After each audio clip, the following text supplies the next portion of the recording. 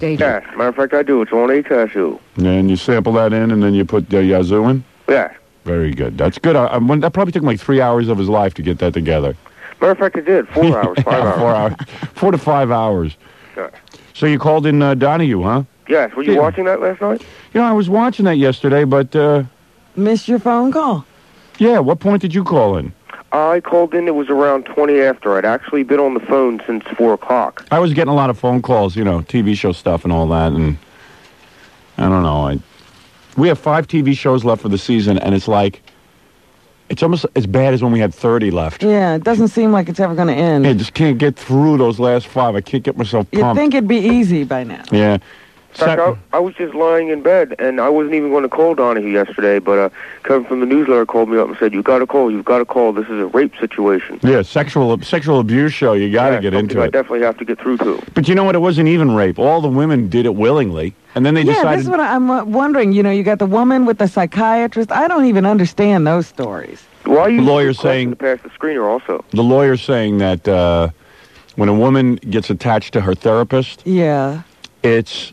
wrong for the therapist. You see, all women are going to become attracted to their therapist because the therapist is hearing every detail of their story and still accepting them as a human being. Sure, that's a psychological... transference. Right. Right. Psychological term for that. So when that happens, the proper thing to do is to sort of say to the woman, no, that's not professional. If I... instead, this guy went, I'm flesh and blood and I need you, you know, when she's... what's a man supposed to do? Some former model is coming on to him. And he even said, all my other patients are fat and ugly and it's easy, but with you, it's difficult and I'm having a hard time. And let's face it. And now she's on Donahue crying? Well, suing, crying, doing everything, you know, because she can't control herself. Yeah. Sweetheart, you know, get the hell out of the office if you're that. But she says she was in love with him, so what's wrong with that? I don't know. That doesn't sound like abuse to me. Tie them all up, Robin.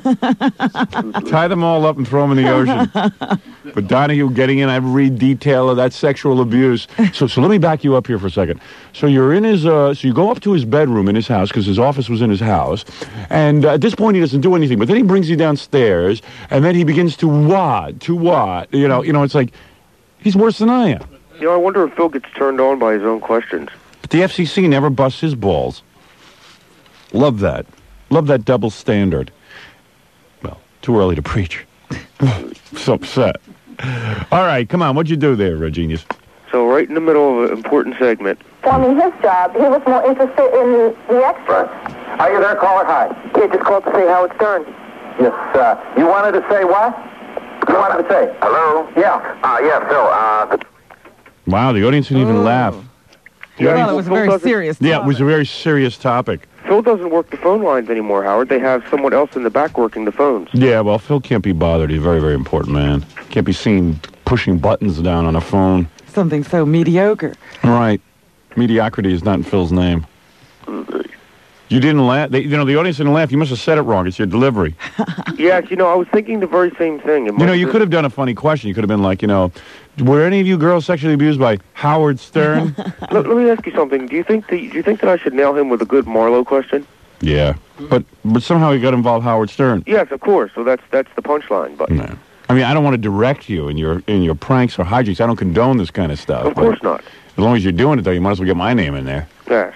It should be like, is it true, Phil? Let me see, a Howard Stern and Marlowe question. Well, Is it true, Phil, that Marlowe listens to Howard Stern? Yeah, or is it true that Marlowe used to have an affair with Howard Stern? Anything like along those lines. Well, you notice all these new shows that are coming out, like the Elvis Files. Only now they have the what was the other files that they just recently had? The JFK Files. Yeah. And now they're going to have the Marilyn Monroe Files. I was waiting on the phone all night to get through to the JFK Files, and I have millions of questions that I've somehow incorporated your name into that are pretty funny.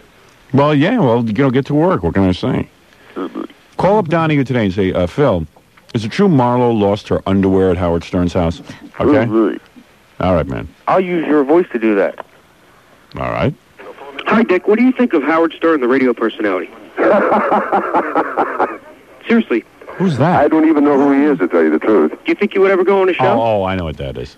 That was... I had to hang up. Captain Janks got a hold of Dick Van Dyke after he taped the Larry King show. This is afterwards. You're kidding. That's in the green room? Yeah. I don't know how he does it.